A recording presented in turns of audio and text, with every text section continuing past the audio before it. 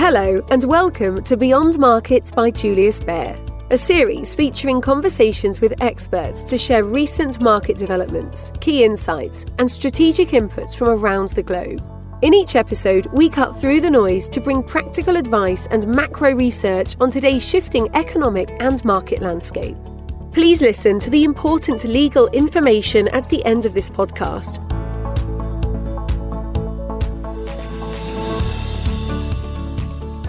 Hello, my name is Helen and I'm an investment writer at Julius Baer in Zurich.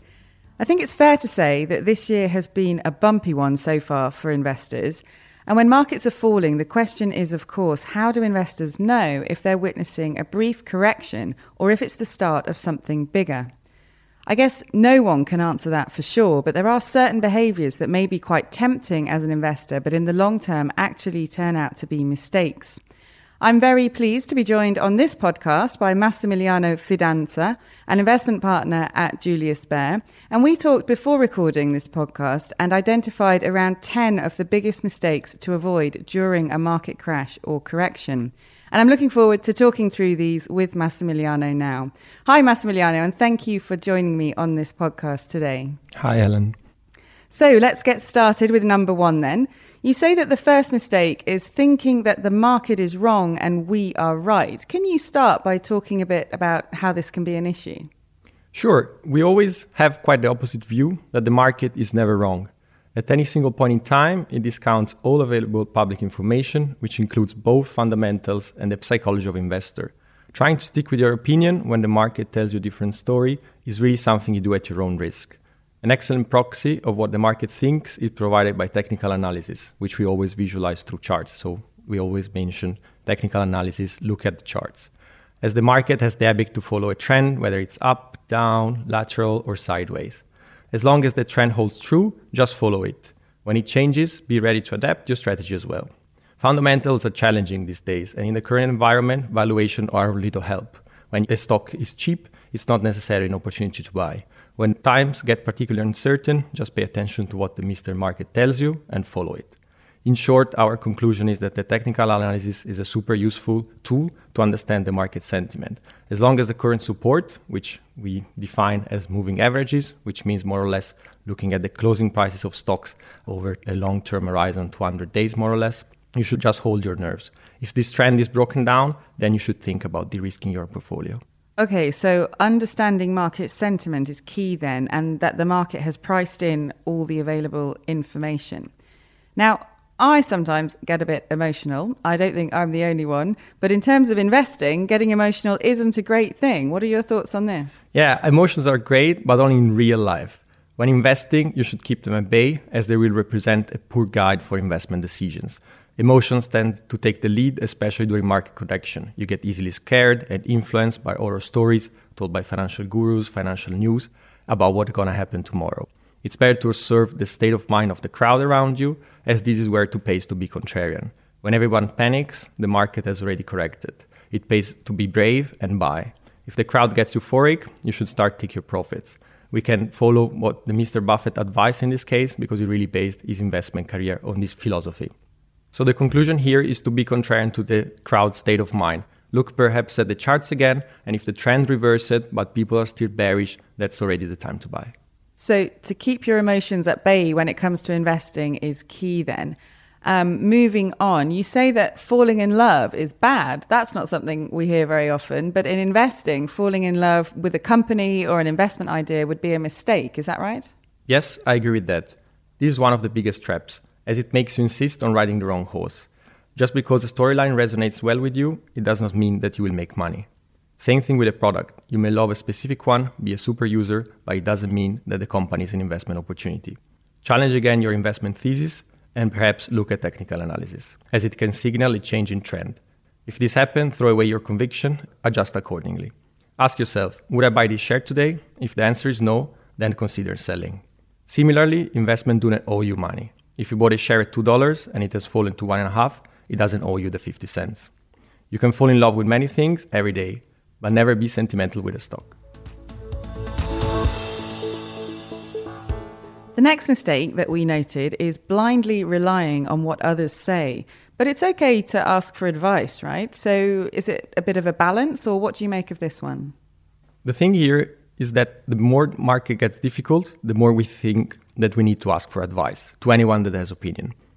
At the apex of COVID-19, everyone suddenly turned into an expert. Today, everyone is turning into a Fed expert by forecasting how many rate hikes we will have in 2022.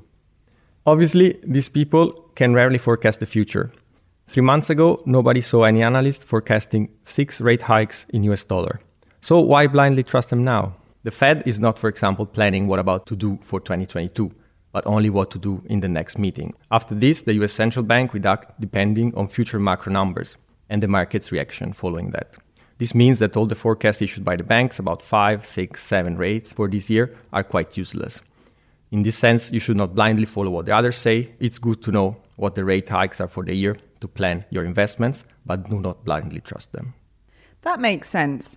Moving on then, the next thing to avoid is lacking discipline and not sticking to a plan. So I guess this also refers to having a strategy for the long term. Is that what we're really talking about here? Yes, discipline is extremely important, especially these days, when you may wonder whether you should just sell all and buy back when the dust will have settled. But this presents you 2 challenges, very linked to trying to time the market. You have to get the timing right, not once, but twice, when to sell and when to buy back. So you risk selling now, and then the market rebounds. Even if you sell well, you will most probably not buy at the bottom. The more the market goes down, and the more the narrative explaining it will turn ugly, therefore scaring you to death. Believe me, when everybody explains you why it is obvious that the market crashes, it is extremely difficult to be contrarian. Ask yourself, did you buy in March 2009? If not, there is no reason to think this time it will be different. Short term, it is not about the fundamentals, but it is about psychology. The latter can change overnight for no apparent reason. It is impossible to forecast. Therefore, trying to catch up with the crowd psychology means constantly being behind the curve. Okay then, so what does drive the markets in the long term? We have defined a couple of forces in our investment approach that dominate the market depending on the time horizon. Flows and technicals take the lead for around the first year, then central banks take the stage and prevail over the medium term up to around 7 years. And lastly, fundamentals hold strong in the long run over a 10-year period. Having a sound investment strategy and being disciplined about it, therefore, is much better than trying to time the market. You can always adjust it, but you should not constantly U-turn your bets. Your best strategy is to build a well-diversified portfolio structured around well-thought investment themes. Short-term movement can make you suffer, but is the only way to navigate the markets in the long term. If you own good quality investments, keep them. So you touched on it just now, but the next mistake is to avoid confusing the short term with the long term. I mean, we obviously all love to see the value of our investments go up. That's human nature, I guess, but it's important to keep your time horizon in mind. Yes, right. Over one day, you have 50% chance to gain or lose by buying equities. Over the long term, you have a much higher chance of making money. Short term is about luck, but good performance is the result of a systematic long-term strategy.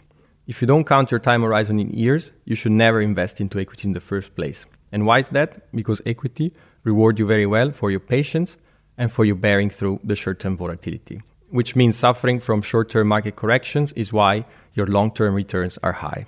It is a rule and not an exception to have a correction every year, on average 13%.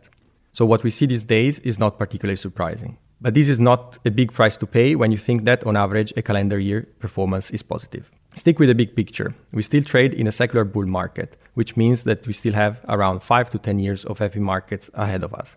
2022 may be difficult, but this is the price to pay to make money long term.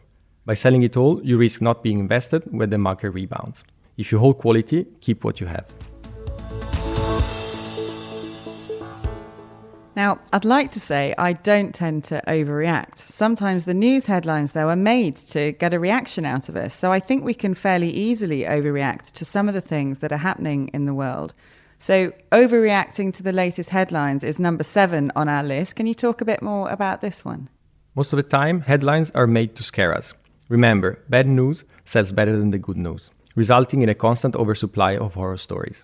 Financial history teaches us that what mattered yesterday is not any more important today. Headlines do influence the market, but most often only for a few days or weeks, and then the market moves on to the next stories. These days, it is all about the inflation. Yesterday, it was about the Chinese real estate company Evergrande, global depression, US elections, or the trade war, just to name a few. Overreacting to the story of the day makes no sense. Tomorrow, we will have a new one to focus on.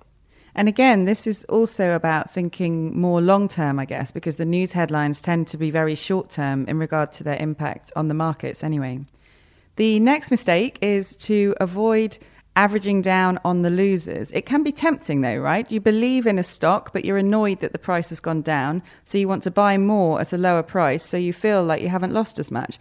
Why should we be wary of doing this? Managing money is not about hoping for a better future. If a stock is heavy under pressure, there is always a good reason. It is not by putting more money into it and optically reducing the purchasing price that it will suddenly go up. Most of the time, it actually doesn't. By loser here, we don't mean just companies that have negative price performance on your portfolio, but actual market losers, bad management, bad products, etc. This means that you have to be quick at admitting your mistakes. A portfolio fortune is made by cutting the losers, as they are the one that continuously weigh down on your portfolio's performance. Another mistake can be putting more assets into cash when markets are falling. To some, it feels like a safer thing to do, but inflation is a strong argument against doing this, right? Yes, holding too much cash is always a wrong idea. As an example, US dollar cash kept in the current account currently yields 0. With inflation at 7%, it means that a US dollar-based investor loses around 7% in real terms. This cannot be a serious investment strategy. The same applies to euro-based investors, as inflation is around 5%. Investors who are cash-rich usually wait for the perfect storm to invest. But again, when this happens, they become even more bearish and prefer to wait better times, which results they never invest. And don't forget that the perfect storm does not happen often. Most of the time, the market climbs a wall of worry, in the sense that it rises amid skepticism. Frustrations for not participating in a rising market can be as strong as those about losing money during a correction. When in doubt, you should stick to your strategic asset allocation.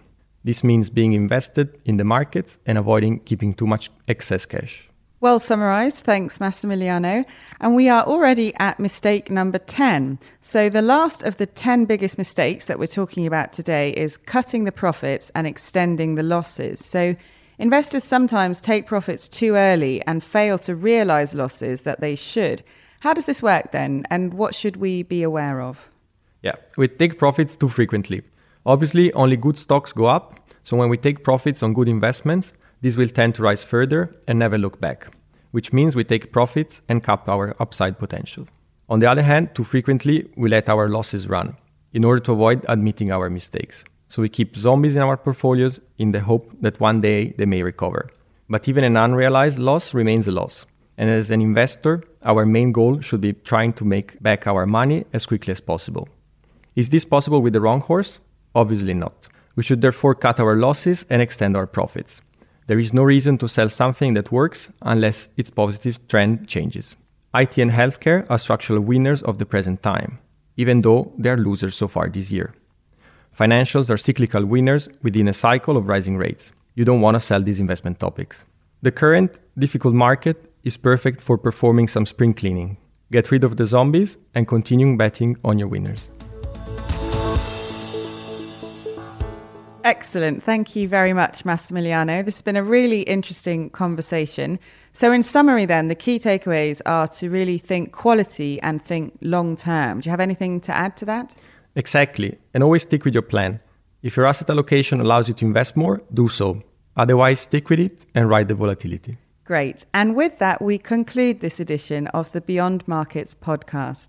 Thank you again, Massimiliano, and thank you all for tuning in. We do hope that you enjoyed listening to this conversation, and we hope that you'll join us again soon. Bye for now.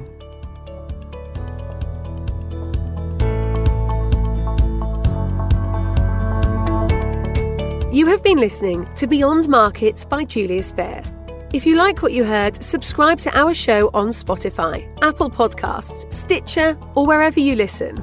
To learn more about Julius Baer, our people, our latest thinking, visit us at www.juliusbaer.com. We will be back with a brand new episode soon. This is a podcast disclaimer. The information and opinions expressed in this podcast constitute marketing material and are not the result of independent financial or investment research. The podcast content is intended for information purposes only and does not constitute an offer, a recommendation or an invitation by or on behalf of Julius Baer to buy or sell any securities, security-based derivatives or other products, or to participate in any particular trading strategy in any jurisdiction. Julius Baer does not accept liability for any loss arising from the use of the podcast content. Please refer to www.juliusbaer.com/legal/podcasts for further important legal information.